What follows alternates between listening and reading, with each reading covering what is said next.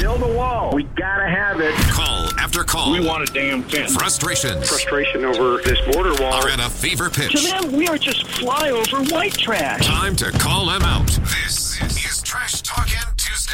For Florence Recycling, satisfaction guaranteed. Or double your trash back. News Talk 97.3, The Sky.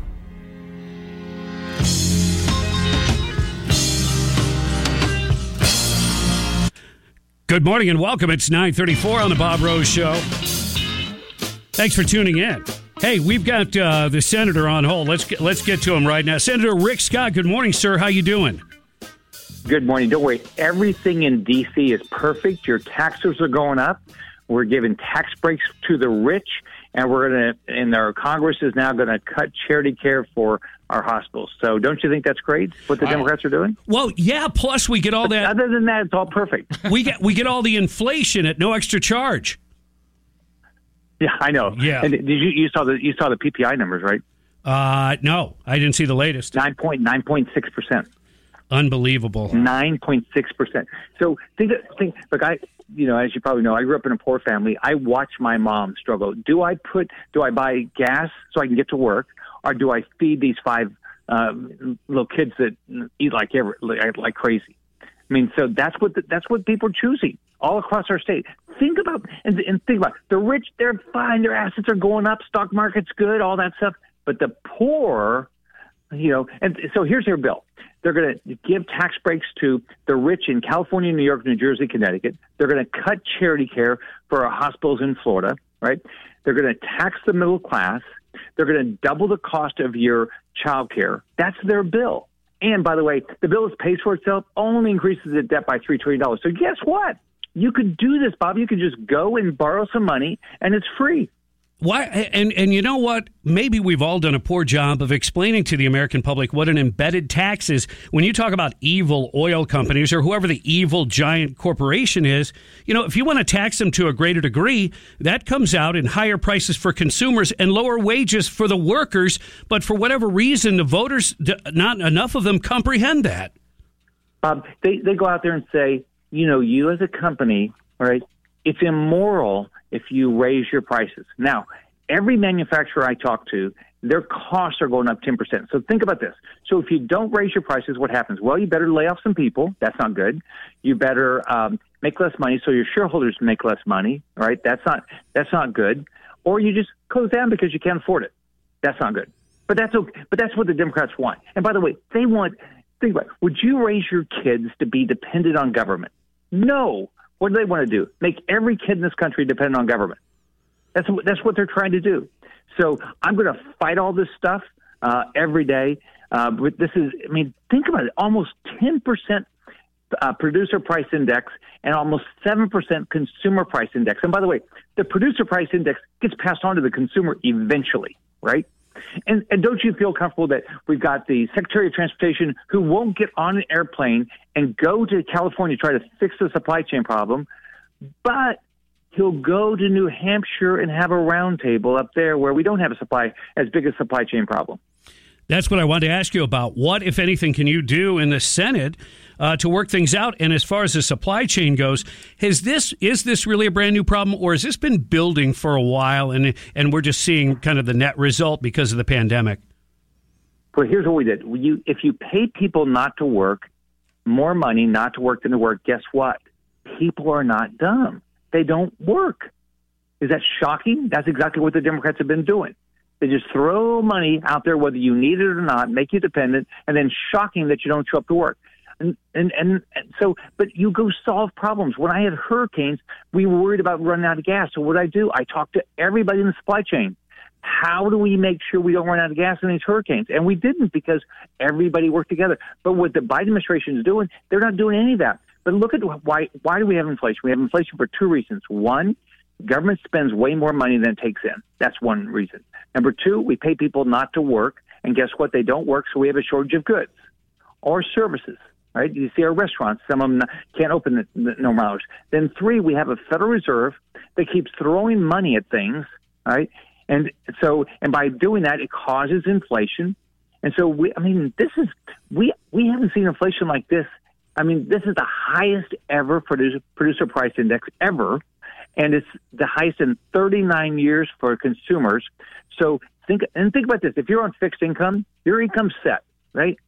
Oh gosh, your gas went up, your food went up, your rent went up, everything goes up. How do you deal with this? That's what we're doing. But the rich, they're fine. Don't worry. The rich, their assets are going to go up. Stock markets are fine. So we're just hurting the poor. That's exactly what the Democrats are doing. It makes you mad because they don't care about the poor. They talk like, oh yeah, they care so much, but that's not how they're acting.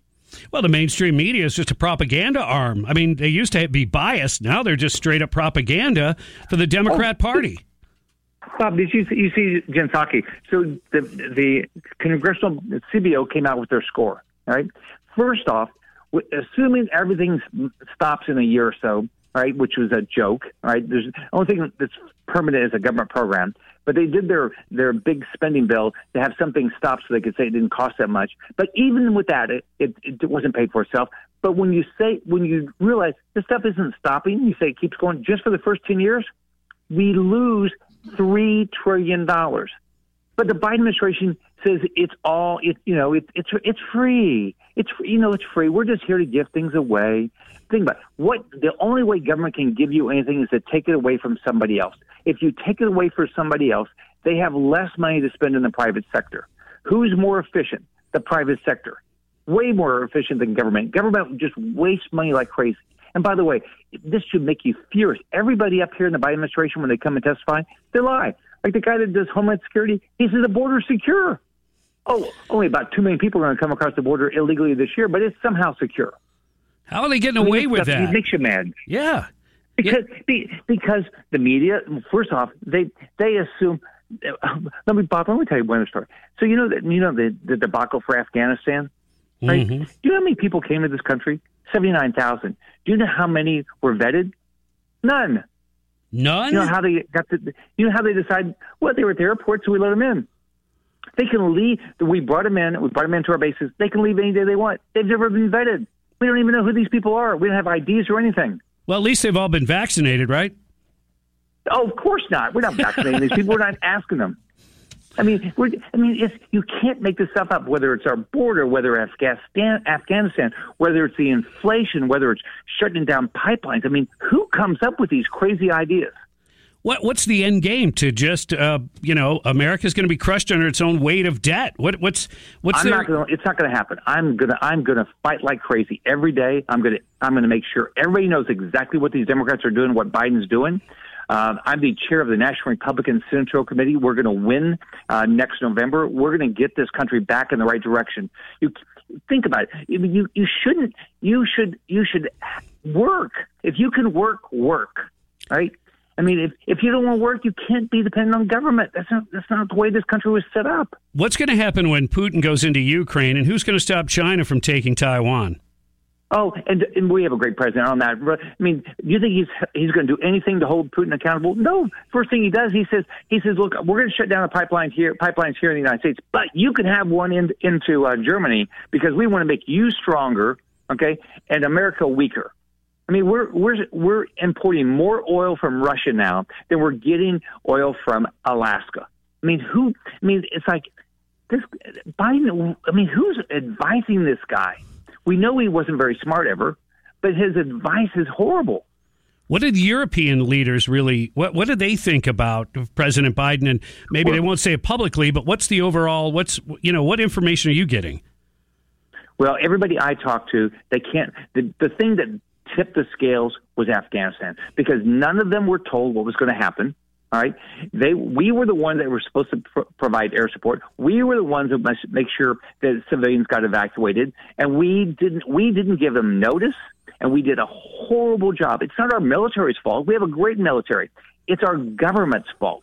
We have civilian leaders called Joe Biden, all right, and Secretary Austin. They made the conscious decision to keep American citizens in Afghanistan up until when and by the way, they're still there. Remember how he lied to us and told us, Biden lied to us and told us that evacuate everybody first? Yep. No, he did not. They're still there. But they left the Americans there because it would look bad if they took them out early. Do you think that they were pawns?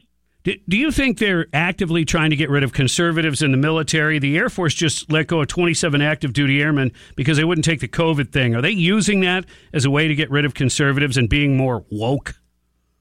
Absolutely. I mean, so Milley, the chairman of the Joint Chiefs of Staff, he goes and gives interviews. Now he's the sitting chair of the Joint Chiefs of Staff. He was under Trump. He still is. He's given interviews about the last administration. And he's talking about how they were, he had some concerns about capacity. So I asked him at a committee meeting, I said, how is that part of your job description as the sitting chair of the Joint Chiefs of Staff to talk about the last president? How is that part of your job to keep us really safe and get ready for Afghanistan withdrawal and all that stuff? He couldn't answer that. And then I said, you said that the last guy didn't have the right capacity. How about the new guy? What's your standard for him? Right. Oh, I wouldn't do that. I mean, you can't make this stuff up. So you just my job is to fight every day for Floridians that want to live in a democracy where you have a shot to live your dream. A kid like me, growing up in public housing, born to a single mom, I wanted the shot to live the dream. I want every kid in my state to have the shot to live whatever their dream is. I want it for my grandkids, your kids. When you have grandkids, I want all of us to have the same shot at the dream. It's not government.